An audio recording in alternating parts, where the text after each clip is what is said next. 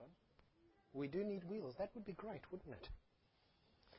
Just before I begin, let me, if I may, just remind you all that in the bulletin on the very front page is a section titled To Ponder. If you can answer all those questions, you've hopefully understood what I was trying to say on a Sunday morning. Worth having a think about those at some stage during the week. Let's just pray.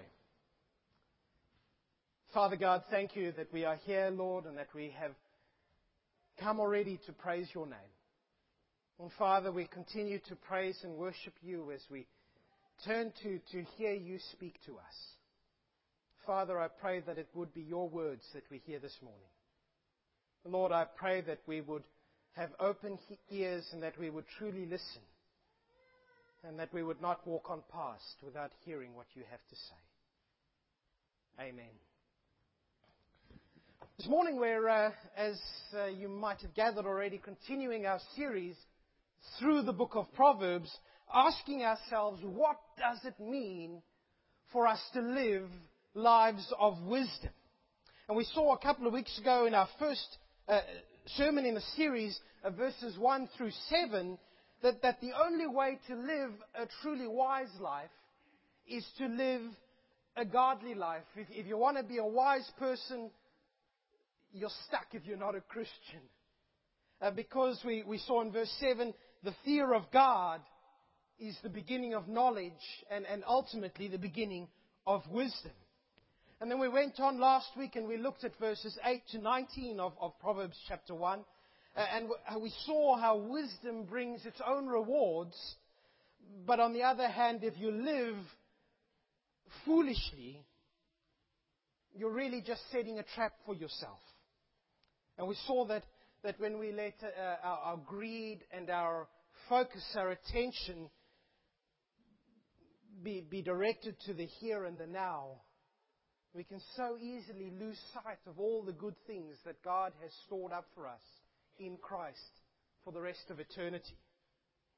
And this morning, as we come to verses 20 to 23, we meet for the very first time in the book of Proverbs Lady Wisdom, who I called Mary in the children's story. This abstract idea of wisdom is here personified. Wisdom with flesh on her. And I'd like to suggest this morning to you, from our passage today, that wisdom comes to us like a prophet of God. Wisdom is a prophet of God. True wisdom reflects something of who God is and shows us something of God's plan for us and for the whole of His creation, really. Wisdom is a missionary. Wisdom is an evangelist. Wisdom comes and speaks God's word to us, His message of how great His love for us, His offer of life and meaning and purpose. But as a prophet and as an evangelist, wisdom also comes and she tells us the other side of the good news. The side that's out of fashion to mention these days. Because she warns us that if we don't choose to follow God, we're really choosing death. And her message from our passage today is that although God's love is so infinitely massive, His patience is not infinite. So anyway, let's move on. Verse 20 and 21, we've got this picture of wisdom standing at the street corners and in the center of town, shouting out loud her message at the top of her lungs for every single person as they walk on past to hear. Can you picture the scene today? Down at the Manger of Foreshore. It's a public holiday. Everybody's down there. There's some or other festival running. There's all sorts of stalls, and the playground is going off, and there's a band off in the corner, and a noisy, busy day on the Mandurah foreshore. And there, just in front of the water, as you walk on past the path, is this woman standing there, calling out for everyone as they walk on past.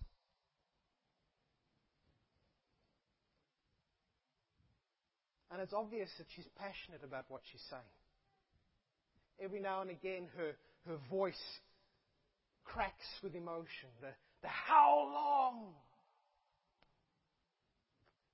And she doesn't look like the normal sort of crazy who stands on street corners preaching. She's a well-presented woman. She's got a beauty that you just can't pin down, that's more than skin deep. But I think if there's one way that you could describe her, you'd say that she's got a message that she knows has to be spoken as soon as possible, before it's too late. That's the picture we've got here in Proverbs chapter 1, verses 20 and 21. And really, it's such a similar picture to what we have if we read through the books of the prophets in the Old Testament. This week I've been reading through some of the major prophets, Isaiah and Jeremiah. And if you look at them, their MO, their modus operandi is exactly the same as this. God sends them to the places where the people are at, and they stand there and they give God's message to the peoples. And the message that God gives to us here in Proverbs chapter 1 is, I believe, that His wisdom, that His offer of life and successful life is on the table for everyone to hear and accept. You might remember in the very first sermon, verses 1 to 7, I mentioned in passing something that Paul wrote in 1 Corinthians 1:29. If you've got your Bibles, flick over there and keep your finger in there. 1 Corinthians 1, verse 29, Paul writes to us, it's actually what we sang in our new song just a minute ago. Verse 30. It is because of God that you are in Christ Jesus, who has become for us wisdom from God. That is our righteousness, holiness, and our redemption.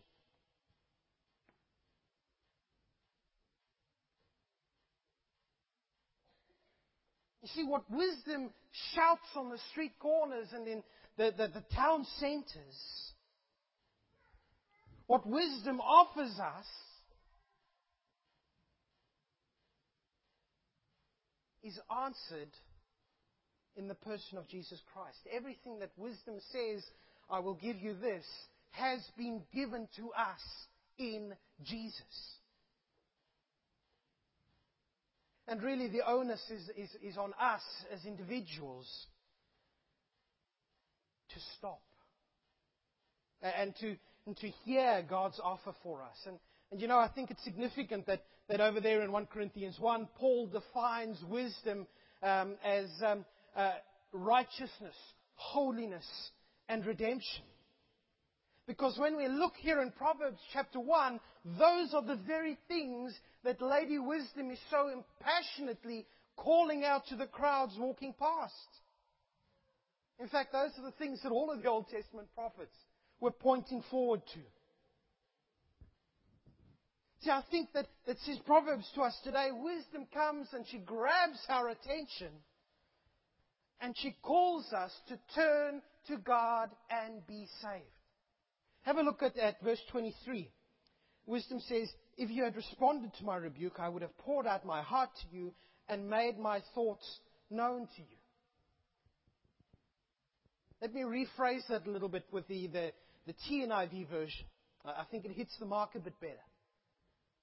Wisdom says, repent at my rebuke.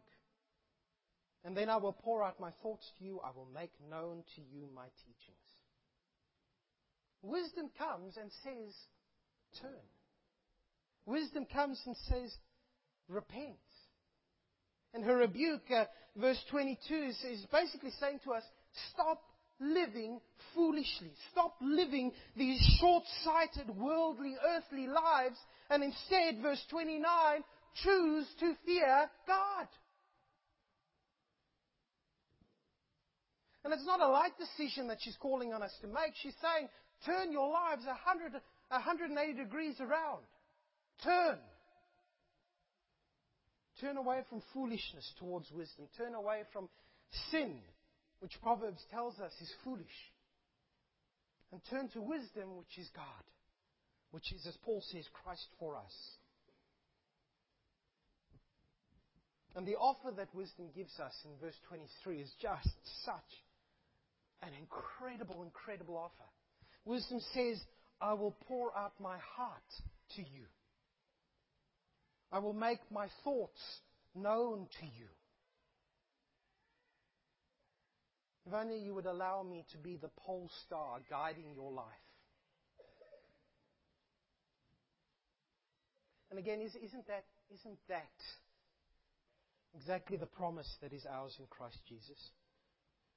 Doesn't God come to us and say, put me first, put my Son first in your life, follow after Him, not after the things of the world, and you will know the mind of Christ. You know, we know the thoughts of God in a way that the writers of Proverbs could only have dreamed about.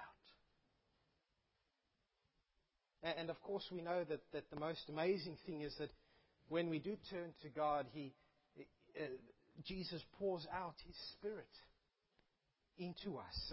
And it takes up residence in us and works to renew our minds and our lives so that we think and we act like Him. And what you might not know is that when the NIV says, I will pour out my heart to you, the word that they use there, who knows Hebrew? Let me teach you a great Hebrew word. Ruah. Ruah. I will pour out my ruah to you. Ruah means breath. Heart is in here. Spirit. Says God through wisdom, I will pour out my very self to you. And that's exactly what God has done, and it's brilliant. So what do we got? We've got a picture here of wisdom in the commonplaces of society, down on her knees, shouting out at the top of her voice that now is the time to accept God's offer of wisdom. Now is the time to accept God's offer to know Him, to turn to Him. And really, she is speaking God's offer. These are God's words in her mouth. Just compare how she sounds to some of the other prophets. Look at verses 24 and 25. Since you rejected me when I called, no one gave heed when I stretched out my hand. Since you ignored all my advice and would not accept my rebuke. Now turn over with me to Isaiah chapter 65, verse 2. Just a few pages over. Isaiah chapter 65, verse 2. And God says through Isaiah, all day long I have held out my hand to an obstinate people who walk in ways not good, pursuing their own imaginations. Same image. I've held out my hands. Turn over a few more pages to Jeremiah chapter 7 and verse 13. God says, while you were doing these things, the context, the nation of Israel doing all sorts of, they've turned away from God completely. God says, while you were doing all these things, declares the Lord, I spoke to you again and again, but you did not listen. I called, but you did not answer. What wisdom is saying is exactly what God has been saying throughout the Old Testament. God's saying, I've been waiting for you. I've been calling you. I've been begging you to turn to me and be saved, and you just don't listen.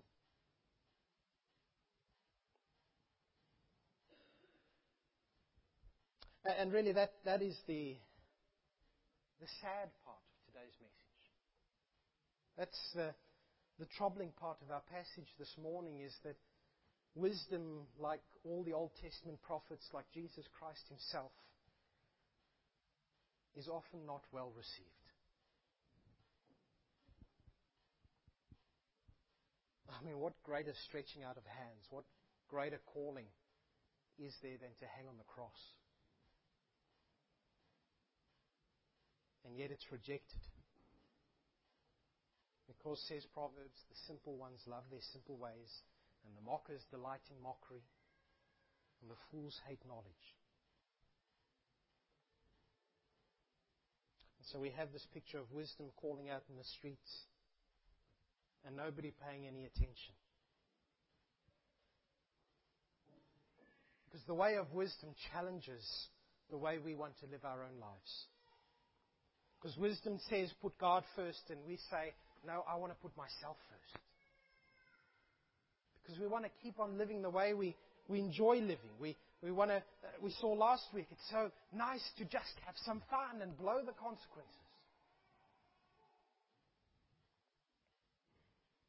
But there are three responses there in verse 22. I'll flip back to Proverbs. There in verse 22, there are three responses that come when God offers himself.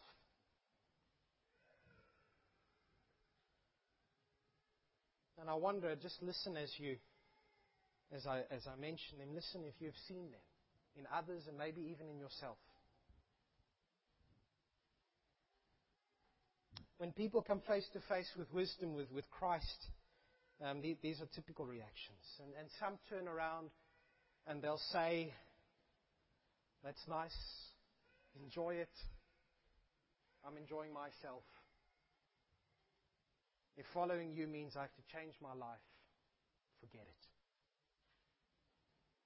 Others will come and they will mock God's wisdom. I mean, 1 Corinthians 1:18, if your fingers are still in there. The message of the cross is foolishness to those who are perishing. And still others, the strongest reaction against God are those who hate knowledge. And we saw 2 weeks ago that the fear of God is the beginning of knowledge. And so basically what we've got here are those who are tooth and nail anti-wisdom, which is anti-God, which is anti-Christianity. I mean, just think back to the Rockingham foreshore. Can you see wisdom there? And some people are just walking on past, oblivious. And some people are walking past with their mates and laughing and sniggering and saying, what a joke that person is.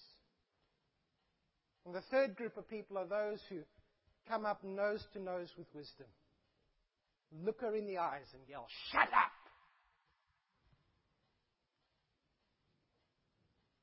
And yet wisdom stands there and says, I am offering you so much.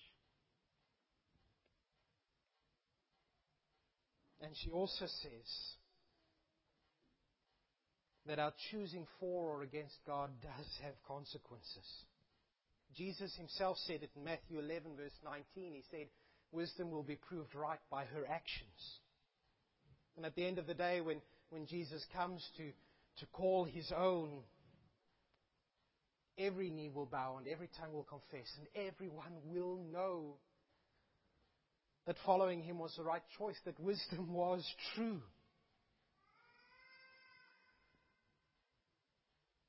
And on that day, for those who refuse God and refuse his wisdom and refuse his message, it's going to be a day of disaster, says Proverbs. A day of calamity, a day of overwhelming distress and trouble. And wisdom, verse 26, is going to be standing there laughing. I don't know about you, but that sounds harsh. Doesn't that sound harsh to you? That on the day when trouble and calamity comes, wisdom will be laughing her head off and mocking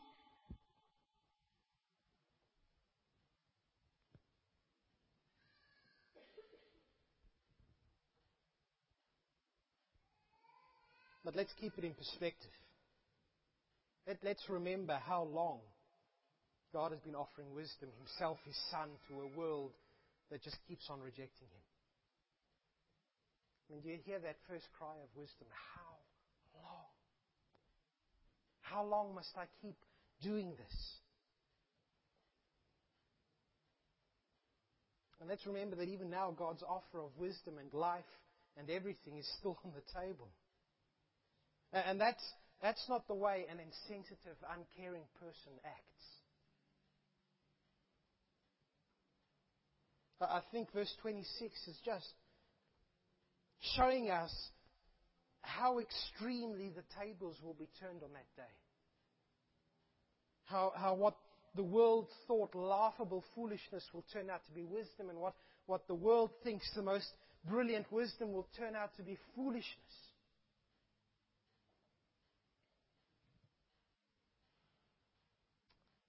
And says Proverbs to us, when that day comes, it will be too late to jump ships.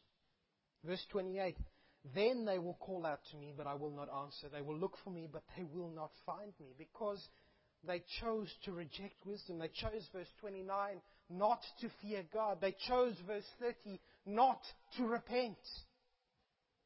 And we saw last week that the prize of the fool is falling into their own trap and their own schemes, and they're going to eat their own fruit, says Proverbs in verse 31. And that fruit, verse 32, is poison.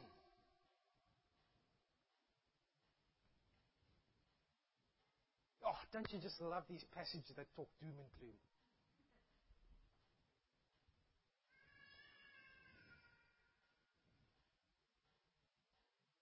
One of my favorite martyrs, Bonhoeffer, speaks about grace.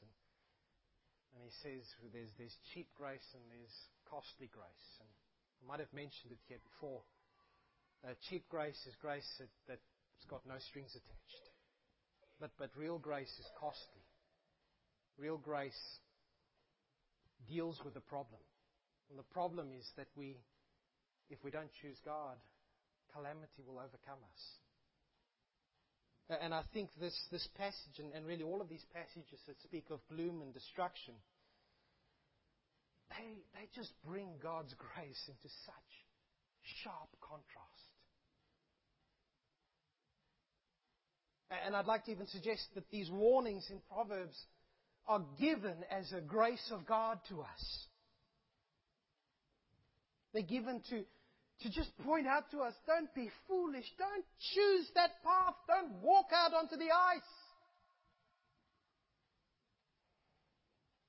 And the good news is that in Jesus there is hope, and the good news is that wisdom is still standing and still saying, turn and be saved, and I will pour out my heart and I will give myself to you, says God.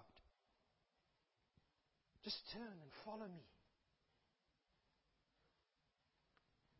You know, I do pray that as a church, we might have that same sense of urgency and passion that wisdom has in verse 22. Where she cries out, how long, how long, how long? And she keeps calling out, saying, listen, listen. And she's got this passion that cannot bear to see people walk past knowing that they are going to their doom.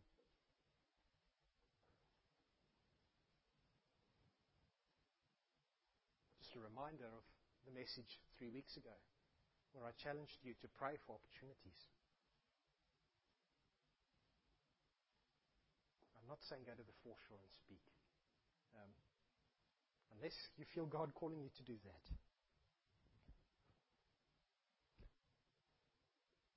Can I ask that when you go home this afternoon, you flip open to the great book of Romans and read chapter 1, verse 18 forwards. Because I think Paul really hits the nail on the head in that passage. He says that God's message goes out to everyone. Wisdom stands in the street corners where everyone passes by. And says, Paul, some do accept it. Some listen and believe. And to those, verse 33, God promises through wisdom here that in the end they will live in safety and they will live at ease and they will live without fear of harm And on that day when Jesus comes to judge the living and the dead, yes, that will be a terrible day of calamity for those who have chosen against God. But verse 33, for those who have chosen to follow the path of wisdom, chosen to be Christians, that will be the most brilliant day ever, because there will be no more tears, and there will be no more suffering, and there will be no more mourning, and there will be nothing wrong.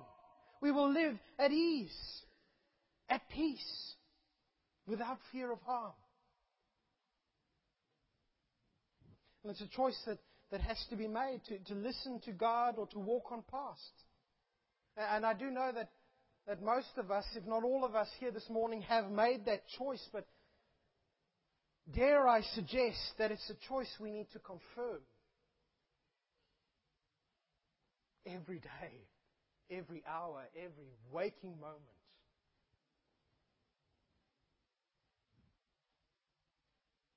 Because each day, foolishness beckons. The crowd is moving forwards. We saw last week, the world entices.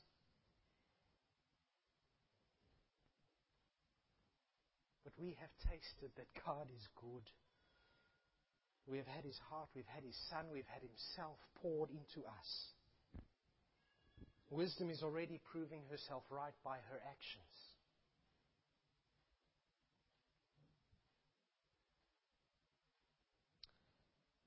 And I will just say, if this morning you identify more with the people of verse 22, who walk on past, or who ignore, or who get angry,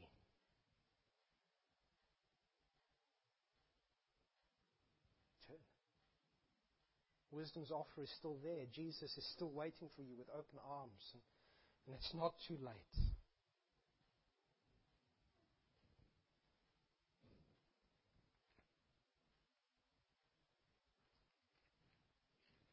Because as Paul writes to us in Romans chapter 13,